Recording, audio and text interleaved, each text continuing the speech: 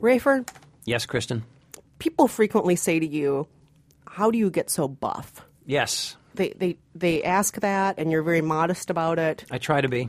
What do you usually tell them when people say, why are you so buff, Rafer? I'd say it's mostly eating my children's leftovers. It's a nutritionally packed diet of yesterday's fish sticks, broccoli with butter, about a quarter cup of applesauce, and the toast with fried egg on top. Man, I want to go back to your house and eat. Yeah. Yeah, that sounds delicious. Often, too, if you ever come to the office, Kristen, you'll see all of that packed together along with possibly some leftover Chinese food in a small Tupperware, and that's my lunch. Oh, that's how you get so buff. I call it the garbage disposal lunch. That's how I've maintained this physique. And is that why you wear Zubas all the time, too? Yeah, that's right. Just to show it off. Well, of course, the reason I'm asking all these questions about why you look so buff all the time, Rafer, because Pain and Gain is in theaters Pain today. and Gain. It's the movie that shows the dark side of bodybuilding, but not in just a roid rage sort of way, in a more criminal sense. Yes. And we're also going to be talking about another movie coming out today called The Big Wedding, star-packed, and we have a very special guest named Cate Contino Cowit who's going to come on and talk with us about that movie. But before we do that, let's introduce ourselves. I'm Kristen Meinzer, producer for The Takeaway. And I'm Rafer Guzman, movie critic for Newsday, and this is Movie Date. There's nothing left to talk about. Let's horizontally. Let's get physical. I wanna get physical. Well, Rafer, we've talked a lot about being buff. Yes. And so I think let's just jump right into this movie that's all about buffness. Where'd he go? You see him? Where the hell is he? There he is! You got the wrong BMW? It's two exact BMWs. I told you to check the license It plate. was an honest mistake. So we thought it was the same car. It looked exactly the same. I can deal with his impotence. I cannot deal with your incompetence. Okay, so this is Pain and Gain, based on the true story of a group of criminals in Miami, bodybuilding criminals, who are working at a place called the Sun Gym. They became known as the Sun Gym Gang.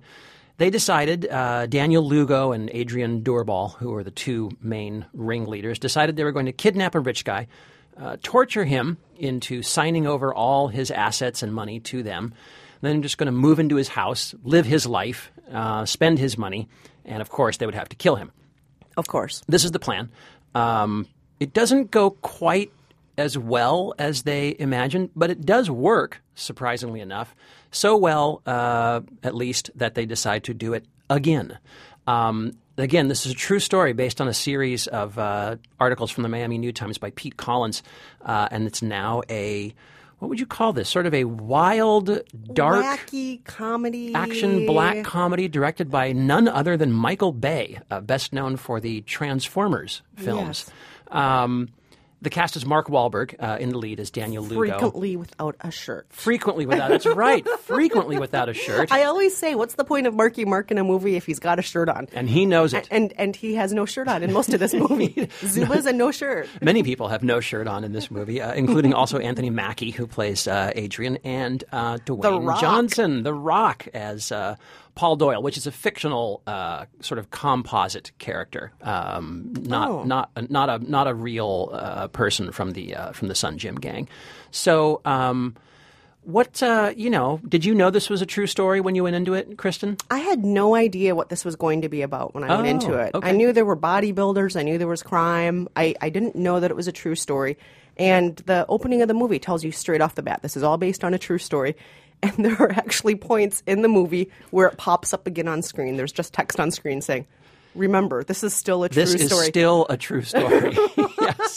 Yes. And there are some remarkably strange things that happen in this movie, most of which are true. I think the real point of this film, I think what captured the filmmaker's imagination out of the series of articles was how outrageously stupid the three guys are. They are very dumb. Incredibly dumb. And I have to say that there is a great cameo by there's a motivational speaker that really gets them going early on. Johnny Woo. And yes, and don't be a don'ter. That's right. Be a doer. Don't be a don'ter. Do be a doer. And Ken Jeong plays that. The inimitable Ken Jeong with two great slogans on his giant poster, his banner. One is "Your friends are losers," and the other is "Get off your lazy American ass." And I feel like that quote, in some ways, kind of hints at what this movie is trying to be. This movie makes a lot, at the beginning at least, of being kind of an indictment or something of American materialism, American greed, this idea that it's your God-given right to have a flat-screen TV and a McMansion and a nice car, and if you don't have that stuff, someone has ripped you off. And and Daniel Lugo keeps saying, I need money to match this body, man. And he also has these great phrases, these great sort of tautological catchphrases that are meaningless, like, the only way to better yourself is to improve yourself. The key to repeat business is new business. So he's got all these great slogans, and he picks this guy played by Tony Shalhoub of Monk of the Monk series, who is great in this movie. By the way, he picks him. He's a local deli owner, somewhat rich. He's not a billionaire. He's half Colombian, half Jewish. He has money in offshore accounts. He's got a giant mansion. Yeah, he's made some investments. He's running this deli near the Miami airport. Victor Kershaw is his name, not his real name in real life. They kind of adjusted his character a bit. So initially, when I was watching this, I was really taken by the energy in it. I mean, it was wild and loud and funny. You were laughing. Yeah, and I was surprised at how dark it was willing to go. Were you with it at the beginning at least, or what? You seem to think I didn't like this movie. Well, I can tell by I felt that there came a point where you and I saw this together. I was the only one laughing between the two of us. You looked a little straight faced during some of the scenes, and I was to one side guffawing. I would say during the first 10 minutes, I agree with you. I thought, this is some fun, wacky energy, and it does this thing that, okay, I'm never going to do this again, but I'm going to compare a bodybuilding movie to Goodfellas. So, you know how in Goodfellas you start off with Ray Liotta narrating, and then you have Lorraine Bracco narrating, then you go back to Ray Liotta narrating. In this movie, they do the same thing, only they hand the narration off about 14 times. Right. And eventually you're like... The stripper, the businessman, the cop. Yeah, everybody, at one point you're just like, hold on, whose story is this now? How many more times is this story going to be handed off? Right. I'm tired of this baton race. I don't, like, who... And it just... It just went on and on and on. And just when it seemed like something was going to resolve itself, like the kidnapping of the first businessman, that almost could have just been its own story, it felt like. And then suddenly, no, we're going to hold up something else, and now we're going to watch the same movie again, only with somebody else being held up and things going wrong this time. And I just got really tired of it. By the end, I remember when we went to the bathroom after the movie, and I told you I was talking with all the broads in the bathroom. Yeah. And every woman in the bathroom, we were all rolling our eyes saying, oh my God, was that 6 hours? How long was that? It's only a little over 2. I think it's 2 hours and 10 minutes. Wow. It does feel a lot longer, I have to admit. Yeah, one gal in there said, that's 2 hours of my life I'll never get back. And I said, I think it was 6 hours of my life I'll never get back. And oh, God. So you really did not like it? No, I mean, I think it would have been great if they would have made it tighter, snappier. It starts off with snappy energy, but then it quickly just kind of goes all over the place. I would say the one thing I really want to point out, I don't know if you would agree with me, and I'm going to be interested to read the reviews. I thought this was a fantastic performance from Dwayne Johnson. I think Dwayne Johnson just completely steals this movie in a way that I did not expect. He plays sort of a childlike, hulking ex-con, very sweet-tempered, Christian, born again. He loves Jesus. And Yes. he wears T-shirts every day that say that he loves Jesus. That's right. In case you don't understand based on his acting, his T-shirts. So many T-shirts about Jesus. While he's babysitting their kidnapped torture victim, he's always thumbing through a copy of Christian Camping magazine. But he's so funny, and I think his comedic timing is so good and so deft. It was like, this may not be saying much, but I think it was the best performance of his career. You loved him in The Tooth Fairy. How can you say that? He was very sweet in The Tooth Fairy, but I mean, this seemed to me like an almost masterful comic performance to me. So, having said that, though, my main problem with the film is that it's really mean-spirited. It's an incredibly nasty, dark-humored film, and I feel like this whole idea of let's look at the dark side of American culture kind of goes away, and by the end, all you're really doing is just laughing at these three morons who are so stupid that they just cause a lot of harm and grief and pain and terror to people, and eventually it kind of becomes not funny. You know, the real life victims and some of the kin to the real life victims have come forward objecting to this film, saying like, this was a tragedy. Like we lost people, and I was tortured, for days. I was like broken. They tried to kill me. They burned me. They crashed my car. And they're using some severe weapons in this movie. I have to point out, we're talking like chainsaws, grills. The stuff that happens at the end is taser item. I mean, extraordinary. There are things that I don't even quite know what they are. There's yes, right. wrenches. There's needle nose pliers. Right There. Yeah. And so these people have come forward saying this is not this is not funny. This is not the proper subject for a wacky comedy. And by the end, I don't usually consider myself Mr. Sensitive, but by the end, I kind of had to agree with them. I felt like the movie had a certain kind of cruel mockery to it that kind of didn't belong in this story at times. And so ultimately, I thought it was kind of an okay date because it had some good things to it. But in the end, I kind of didn't care for it. It left a bad taste in my mouth. So not a good date for you. I was sort of split down the middle. I gave it 2.5 out of 4. There were So you liked it better than me. I liked it better than you. Yeah. I didn't think it was a complete waste of time, but kind of an okay date, I would say. I'd say that it was not a very good date. Okay. I think this is going to have a long life on one of those dude channels. Like, what are the Spike? Like Spike TV. Maybe. It'll be on reruns on Spike TV for the next 80 years. Could be. People will be fine. Could be on. But I really wish I would have liked the movie better because, like you, I thought some of the performances were great. But in the end, not a good date for me. And just a way too long date. When you want to excuse yourself from the date, but you can't leave the date because he drove. I guess maybe so. Yeah, that's how I feel about this. All right, but let's move on to something that's maybe full of a little bit more love and a little less hate. Okay. We have The Big Wedding, and we have our very special guest, Cate Contino Cowit. Hi, Cate. Good morning, Kristen. Thanks for being here, Cate. How are you? I'm doing well. We brought Cate along to this movie because she is a newlywed, and we thought she could bring some fresh memories and insights from her own wedding to this movie.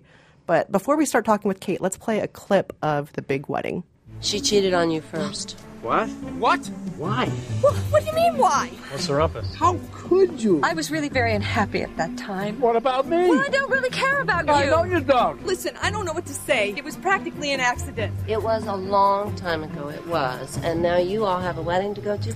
I feel so used. Rafer, you weren't able to make the movie with me and Cate. No, I was not able to make this movie. We had a freelancer do it instead, which I gladly handed off that assignment. I was not expecting great things, but it is quite a cast, right? I mean, it's De Niro, Robert De Niro, Diane Keaton, Susan Sarandon, Katherine Heigl, Yeah. Robin Williams, Amanda Seyfried, Topher Robin Williams? Grace. I didn't know that. Yeah, it's just star-packed. This Yeah. is a star-packed movie, and it's highly improbable. It's ridiculous. It's based on a French movie, actually. We have an ex-husband, ex-wife, played by Robert De Niro and Diane Keaton, and they have to pretend to be married again, even though they're exes. They have to pretend to be married again because the biological mother of their adopted son is coming to town for their son's wedding, and she's a very uptight Catholic, and she doesn't want her son getting married when there's divorced people around. She wants everyone to have solid marriages and so on. So they're going to pretend to be married again. One of the big problems is that Robert De Niro has a girlfriend, a living girlfriend played by Susan Sarandon. Yes. And so, of course, wackiness ensues. Before you know it, everyone's sleeping with everybody. Everybody's fighting with everybody. Yes. And there are a lot of lies that might have to be resolved through complicated situations and through love. You're making it sound better and better. So, should we find out how Cate feels about this movie first? Yeah. Okay, Cate, tell us how you feel about this movie. I have to tell everybody, Cate and I did have a couple of Cosmos before we saw it, though. I think the Cosmos and the cast were the only saving grace of this movie. I mean, they're terrible people. The characters themselves are terrible. Especially the adults, the parents. They're just horrible people with... I mean, their only redemption is that they actually care for their children and each other. They're just really terrible at showing it.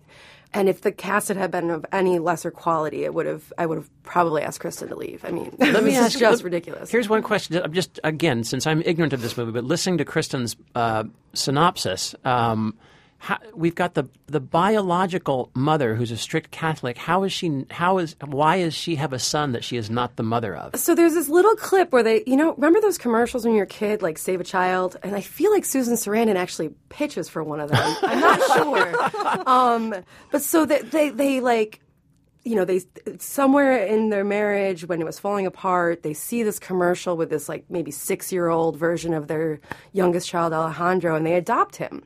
And so the mother, this Colombian religious mother, chooses to give him the better life in America. Oh, I see. Okay. So they have 2 biological children who appear to be in their mid-30s and 30. Mm-hmm. And then they have this third adopted child, Alejandro, who's probably mid-20s, getting married to Amanda Seyfried's character. I see. And so the biological mother seems to have been in his life his whole life. Like there was phone calls and visitations even after his adoption. Oh, I see. Okay. All right. And so, I know, ridiculous. Yeah. The look on your face, Rafer, if only we could hear that on the radio. I know you're just thinking this premise makes no sense. How is this actually a movie? Yes. Yeah, I know. It's totally ridiculous. And then on top of that, we have the 3 kids. As Cate was mentioning, we have one adopted, 2 biological kids who've always kind of had issues with the parents because Dad, played by De Niro, is kind of a slut. He's an artist. He's a sculptor. He's never been very faithful, not just to his marriage, but to his family. And a lot of this is really about the adults, not about the kids. And then as far as the kids go, there's some wackiness there. There's some sex. There's some other things. But it's really most of the wackiness and sex, I would say, the parents. Would you agree with me, Cate? Oh, okay. Yeah. I mean, the middle child, played by Topher Grace, is a 30-year-old version who's also... a baby doctor. He delivers babies. What's that called? OBGYN? Yes. Okay, so he's a 30-year-old version who's also an obstetrician. And, I mean, it's just ridiculous. It's Topher Grace. You can almost see that 70s show character, his awkwardness shining through in this adult version. And I think that's actually true for a lot of the actors you can see earlier roles, which was disappointing. But, so, I mean... why was that even in there? What did it add? I mean, is it the damage that his father inflicted by being unfaithful? Did that happen at some quintessential point in his life? Right. I got sidetracked by that because of the movie wasn't really holding my interest, but I also felt that it was just completely pointless. Yeah. Except for that it allowed the 30-year-old version to hook up with the adopted brother's biological sister, who also shows up at the wedding. Oh, okay. Well, did you having been married recently, did this sort of... was there anything that kind of connected with you or resonated with you that because a lot of times for instance if I go see a movie about kids, even if the movie is just total garbage, there's going to be at least one scene where I go, "Aw," because I got kids too. They always get you somewhere. Was there at least anything in this movie that kind of got to you? Yeah, let me start by saying that I love my family and my in-laws. Blessed with amazing parents on both sides. But there was a scene in the car with Amanda Seyfried and the fiance, and they just look at each other after some crazy situation at the country club and like, "Can we elope now?" Right. Right. And I mean, my husband and I must have said that, 100 times. I mean, not that we really wanted to. It was very important to share our big day with our family, but it's really stressful. Oh, I mean, and is that what does this movie get into that? Because that's what I remember about the wedding was the planning. I actually felt like it ignored that aspect and really just focused on the drama between the parents. Oh, okay. Both the bride and the groom's parents had a little bit of drama in this movie. Oh yeah, absolutely. So it sounds like you said it was based on a French movie, so it's probably one of these kind of French boulevard comedy, play kind of things, right? The French are weird. The French are weird. The French are The French French movie is called Mon Frère c'est Marie. I can't pronounce French. I'm sorry. Nice try, everybody. though. That's really bad. I sound like Chef Boyardee. I'm sorry. That's how I do every language with my Chef Boyardee accent. Mon frère, sorry, Wait, was Chef Boyardee French? No, I thought he was he's- Italian. Whatever. It's all the same to me, over there. The French would be horrified to hear you drawing comparisons between their cuisine and SpaghettiOs. Oh, delicious. But, the movie, to go back to the wedding planning aspect. Yeah. Wedding planning, based on all my friends, I've never been married before, but I've helped a lot of friends with their weddings. I've actually been a bridesmaid like 20 times. And I would say that everybody I know who gets married, the wedding planning is the toughest part. In this movie, it's really focusing on this deception is the hardest part. Yeah, that's what sounds You gotta interesting. deceive your family. Gotta deceive the family. Gotta make all the distant relatives happy. And it really seems to me, as I was in the halls at the office of the day, and my fellow critic, Robert Levin at AM New York, said, this is really the kind of film that could have been solved with just one sentence. All somebody needed to say is, by the way, Mom, they're divorced. And then that would just kind of be the end of it. Do you know? Oh, but then there wouldn't be all the wackiness and the hookups. I mean, Right. there is a lot of middle-aged sex and other sex in this movie. And I'm a huge fan, as all Movie Date listeners know, of the middle-aged love story. Yes. I have a special warm place in my heart for people over 60 who still get it on. Yeah. I mean, in the first 5 minutes of the movie, we're about to see a little bit of on the kitchen table action between Ho-ho. De Niro and Susan Sarandon. Oh, all right. Yeah, and it's quite racy. But I love all that stuff. But you're right. One sentence would have. Yeah, would have really done it. So, but Kate, you at least thought the acting was good. Was Diane Keaton good? Because I love Diane Keaton. She was. Yeah. Wow, really, we're pulling teeth to get anything good about this movie. Diane Keaton gave a really good performance. I believed her as this like horrible / loving mom who had been horribly hurt by the love of her life and her best friend. My best friend is Susan Sarandon. I see. One of those. Like yeah. I Okay. bought that. I didn't buy the hookup with her and Robert De Niro. I was disappointed that they'd be that bad. Like that's terrible to their friend and their lover and their girlfriend and best friend, and I just Right. But I guess they had to scratch the itch. Yeah. Make sure it was over. I didn't get it. And I could have gone my whole life without shirtless Robert De Niro at this age. Well, I have to ask you, Kate, because there are so many hookups in the movie, did that happen at your wedding? Did guests meet each other on the dance floor? Or did a bridesmaid and a groomsman see each other across the room and decide that they needed to, go down by the lake, if you will? Well, we didn't really do a party, bridal and groom's party, but all of the folks that were like involved in the wedding were married. So I would hope that they had hookups after our wedding. I mean, we threw one heck of a party. That doesn't count if you're married. That's not Unless the that's same. with somebody else's spouse, like in this movie. And there wasn't. I mean, I couldn't say yes. I don't think so. I haven't heard any like tawdry stories about things that happened at our wedding. You would have heard. I think you would have heard. So. There also wasn't like a big hotel contingency. We got married in Brooklyn, and most of the folks lived in Brooklyn or commutable distance. And the second one was at my parents' house. The folks that came from out of town, we all like camped on the side yard, and everybody else went home. So 2 weddings. 2 weddings. Yeah, wow. 2 Okay. weddings, no funerals. We wanted to hopefully. make sure it stuck. And both your weddings were better than the big wedding. Absolutely. Okay. All right. So if you're going to give this a final judgment, Kate, would you say this movie is a good date, a bad date, a mediocre date? I would say if you're planning a wedding, do not see this movie. If you've gone through a wedding and you want to laugh at someone else's pain, it's an okay date. Okay. All right. And you, Kristen? I would say, you know what? I'm going to use the same analogy I did with Pain and Gain. Someday this movie is going to be in very high rotation on Oxygen or on TBS. Sure, of course. And that Sunday afternoon when you're wearing your sweatpants and you don't really feel like leaving the house and you decide maybe 11 in the morning isn't too early to drink champagne, you're probably going to be fine that this movie's on constant loop repeat. But I wouldn't make a special trip to this date. This is the kind of date where it's like, yeah, I'm not trying to look pretty. I'm wearing sweatpants and it's fine. This is faint praise, as I suspected. The cast is outstanding. I will say the cast outstanding. I feel that I dodged a bullet. I have a feeling you missed the movie on purpose, Rafer. I don't think that was an accident.